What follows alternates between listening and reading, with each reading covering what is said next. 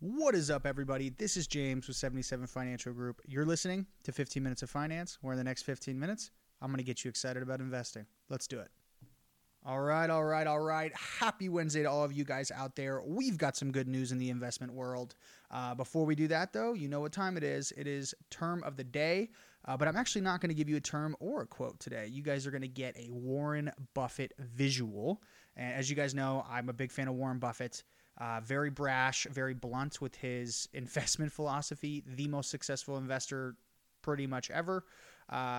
Doesn't really have a philosophy, which I like. I mean, he has a philosophy with grading companies, but not necessarily an investment philosophy. So let me give you guys a visual here that he uses when speaking to young or new investors. He says this. He says, if you have a punch card, just like a 5x3 note card, okay, and there were 20 punches on there, 20 holes that you could clip out. And each of those 20, those were investment choices. You only had 20 investment choices for your whole life. Warren Buffett says that you would become extremely wealthy. And the reason is because you'd think really, really hard about each one of those investments. And it's just so true. A majority of those investments would probably be safer bets and long-term bets.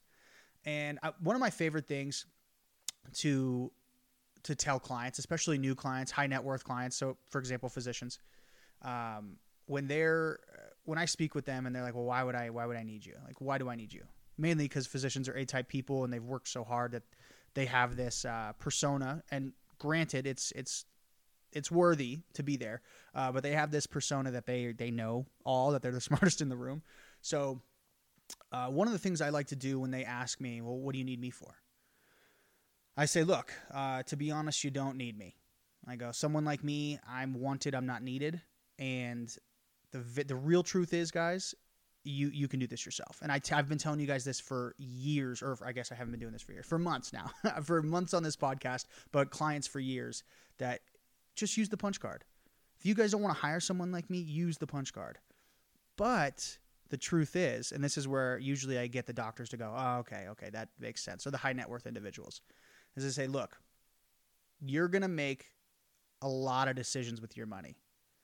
Part of my job is to keep you from making bad decisions.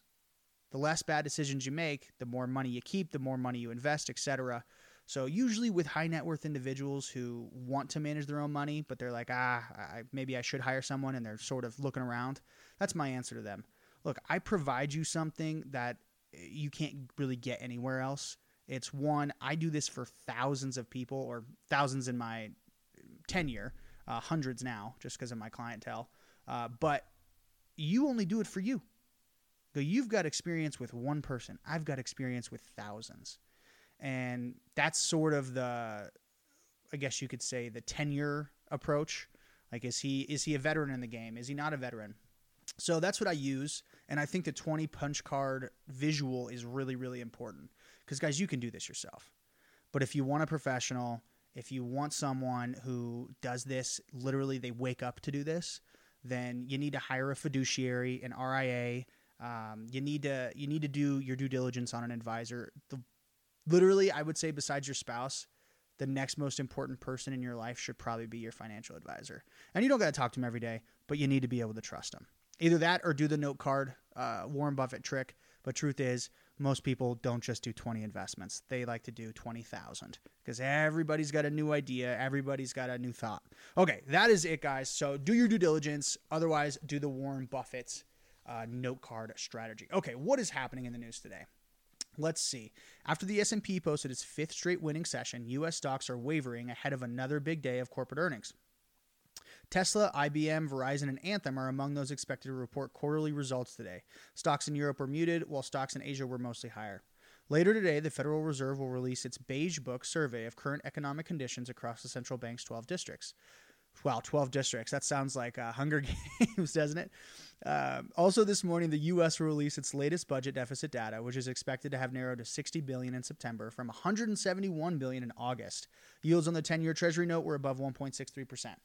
Oil prices moved lower on reports that the Chinese government might intervene to stop a surge in coal prices. U.S. light sweet crude oil is above $82 a barrel, And Bitcoin continues to head towards a new record in the wake of a successful debut of the first Bitcoin futures ETF. The ProShares Bitcoin Strategy ETF shot up 4.8% in its first day of trading. That helped the price of Bitcoin rise towards its all-time high of $64,899, set back on April 14th. Okay, so let's just touch on that real quick, right? So first off, good news everywhere. Excited about that. I love that the budget deficit is different. It's almost, what is it? It's more than $100 million less than when it was in August. That's great. I love that. Tesla's going to have its earnings. You guys, if you looked at Tesla's deliveries and car manufacturing, you would wonder why the stock is at $850 or whatever it's at. Like, how is it that high? They don't make a lot of cars, and it blows my mind. It's got to just be Elon. It's just got to be the faith that people have in him, which I have that too. So there's no hate there. But that stock is extremely overvalued. Tesla just doesn't make any cars compared to other car manufacturers. Like, just go look at their numbers. Just type in Tesla cars sold in October, cars sold in August, September, whatever it is you want, and you'll see they just don't make a lot of cars. Which is, I don't get how they're doing so well when they don't sell what they make. That to me is just confusing. I'm sure there's more behind it, but that price on the stock is extremely future oriented, meaning they're seeing the sentiment with Elon, and they're just pounding money in it because they believe in him. The Bitcoin news. So, okay, I don't like this Bitcoin futures ETF.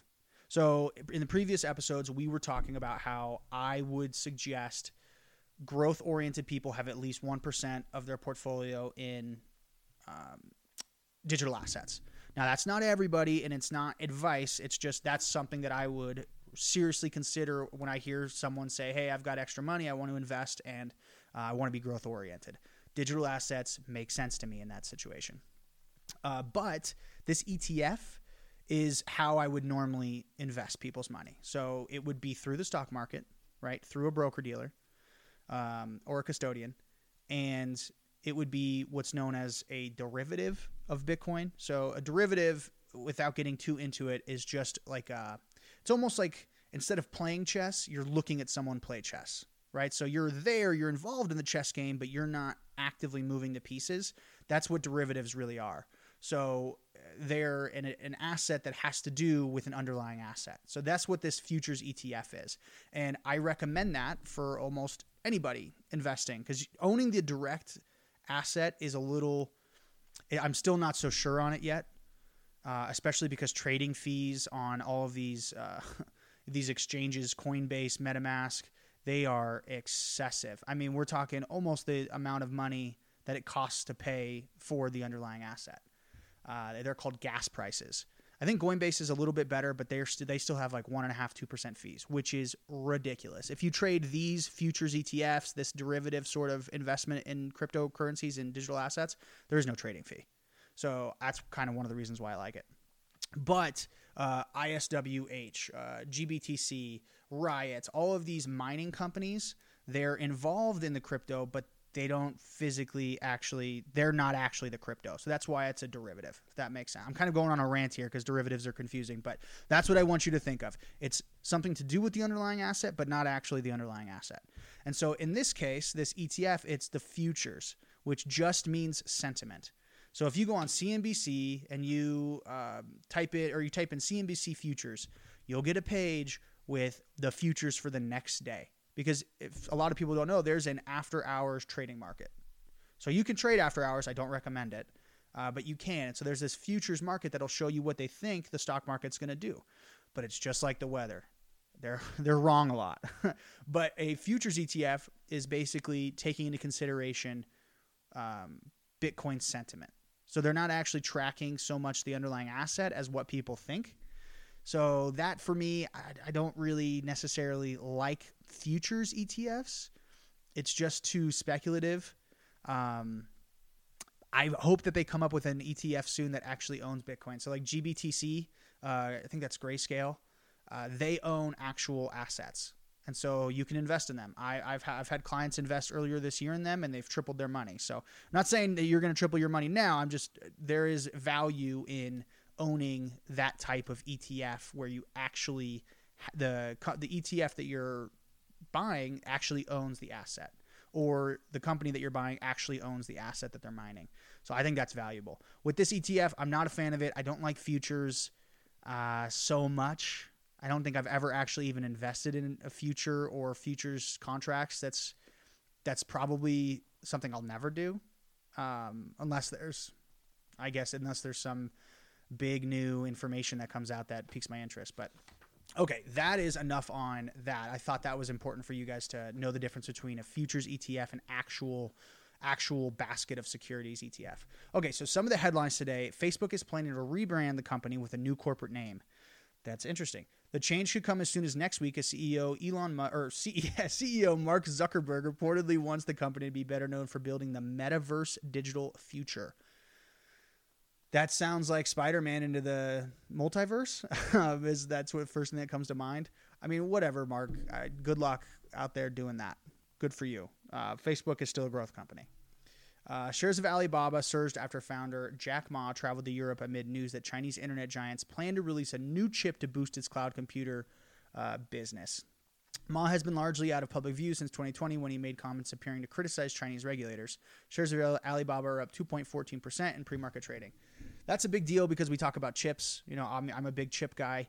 Chips go in your phone, chip go in your car, chips go pretty much everywhere now, and there's a chip shortage. So they're trying to come out with a new chip. That's an interesting idea. I don't know how they're going to do it if the materials, the commodities to make chips are absent right now. They're hard to get, but we'll see. That's good for them. I'm a big fan of Alibaba. I wish I would have put money in 6 years ago. Tesla is expected to report a rise in third quarter revenue after posting another record number of vehicle deliveries that beat forecasts. The electric car maker has weathered the chip crisis better than rivals, with its overall delivery surging 20% in the third quarter from its previous record in the second quarter. You guys, like we talked about just a couple minutes ago, I have no idea how they make so much money. They don't sell a lot of cars. But I like Elon Musk, and I think that's what most people feel when they invest in Tesla. Guys, that's pretty much it for today. That is the most exciting stuff. I mean, I guess I could talk to you guys about how Netflix subscriber growth slows. It's slowed in the U.S. I think everybody's gotten their fill of Squid Games and then canceled their membership. But Squid Games is worth $900 million apparently. Don't quote me on that. That was a Facebook post I saw. I could totally be giving you false information there. But I just thought that was an interesting number. Guys, that is it. All right. Look, there's a lot going on in the news. There's a lot of positive stuff. I hope you guys take this. I hope you're investing. I know we're at all-time highs. The economic sentiment is not very good around the country right now, but that's okay. It's better to start now than it is to start later. There will never be a good time or the best time to start. All right, you need to start now. You need to be working hard. I promise you, 55, 65-year-old you will be thankful, and so will your great-grandkids. Okay, enough, James. Enough attacking the heartstrings here. Guys, I will see you later. All right. As always, invest early, invest often. Let's talk soon. Bye.